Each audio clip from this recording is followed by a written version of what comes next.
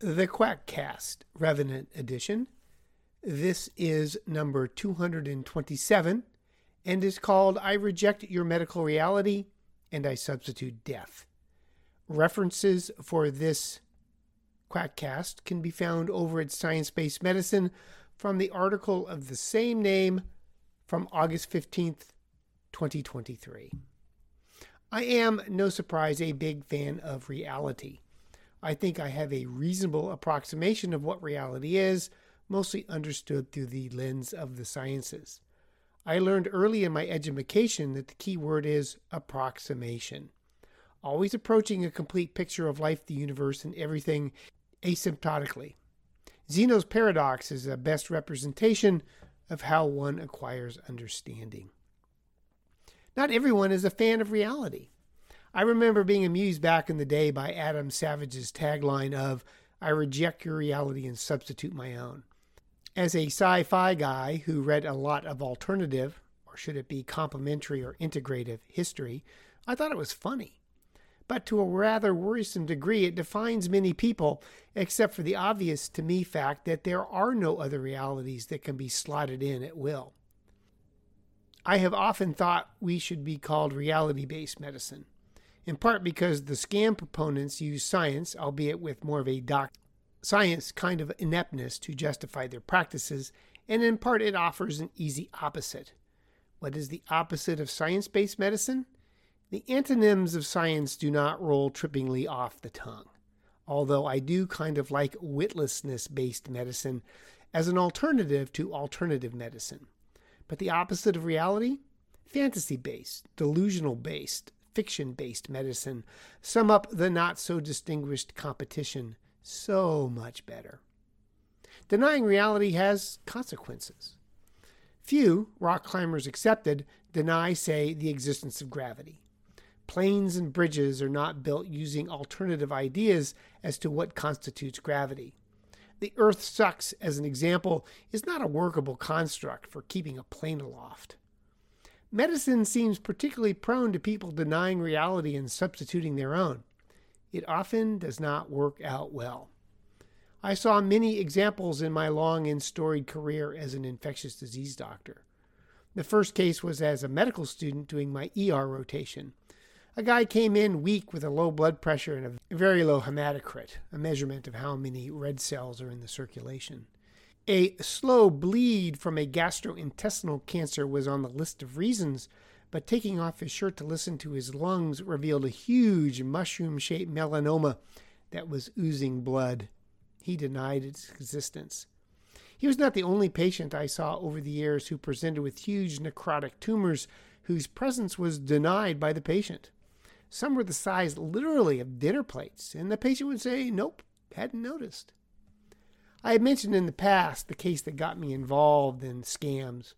I was called for a consult of a leg infection.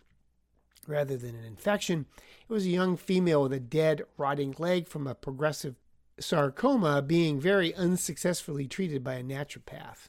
That night, the tumor eroded into an artery and she died in her sleep. ND, not a doctor. I have also seen many a patient who have denied their AIDS diagnosis, refused care, progressed, and died. Note a pattern. Reject medical reality and die. There are no end of deaths from COVID in those who denied COVID, its prevention, appropriate treatment, or the benefits of the vaccine. Reality substitution seem to have a particular predilection for conservative talk show hosts. Quote, no less than 5 conservative talk show hosts who urge their audience to avoid vaccines for COVID-19 have died from the virus. Far be it from me to suggest any schadenfreude. These COVID deaths from reality substitution were mostly anecdotes, not a careful evaluation of the epidemiology of the consequences of ignoring reality. The epidemiology of COVID changed as the virus washed back and forth over the United States.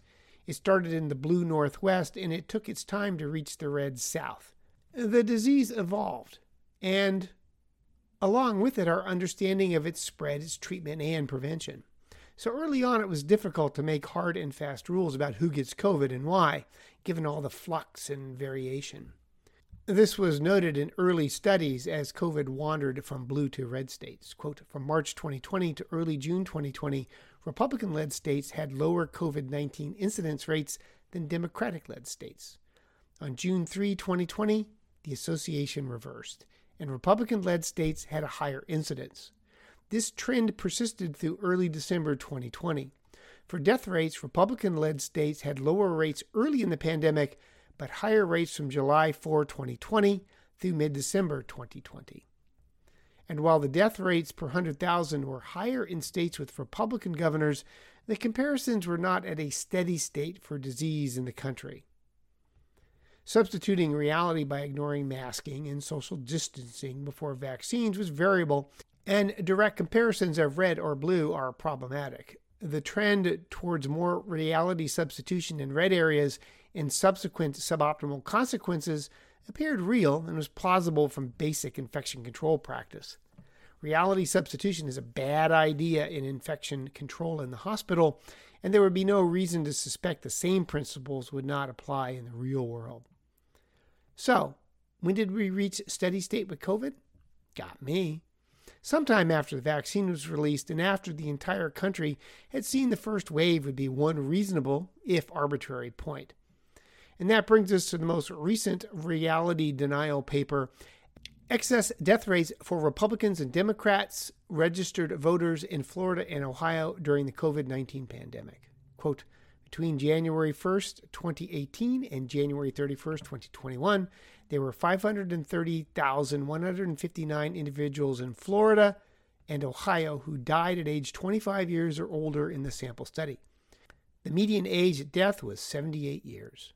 Overall, the excess death rate for Republican voters was 2.8 percentage points, or 15% higher than the excess death rate for Democratic voters. After May 1st, 2021, when vaccines were available to all adults, the excess death rate gap between Republican and Democratic voters widened from 0.9 percentage point to 7.7 percentage points in the adjusted analysis, with excess death rates among Republican voters was 43% higher than excess death rates among Democratic voters. The gap in excess death rates between Republican and Democratic voters was large in counties with lower vaccination rates. It was primarily noted in voters residing in Ohio. How widely applicable the results are is uncertain, but it is in agreement with the general trend that denying reality and substituting your own can be fatal, at least in medicine. It still worked well as a concept in Mythbusters. But consider the close election of 2024. Arizona had 6,400 COVID deaths as of November 2020, on its way to 30,000 as I write this podcast. Biden won by 10,000 votes in 2020. Georgia had 8,500 deaths, on its way to 35,000. Biden won that state by 12,000 votes. Wisconsin had 3,000 deaths, on its way to 16,000. Biden won by 20,000. Republicans had a 43% higher death rate since the vaccine was introduced and a 15% higher death rate before the vaccine. Ballpark calculations, and there are all sorts of ways to crunch the numbers depending on the breakdown of party affiliation, age, etc., suggest that reality denial may have helped prevent the re-election of Donald Trump. Odd to think about it, but the red cult of death's reality substitution may have helped swing the election to Biden, what with the Electoral College and all. Trump still would have lost the popular vote. And for 2024, there will be more red dead than blue dead. Supporting policies that kill your constituents may be counterproductive to electoral victory.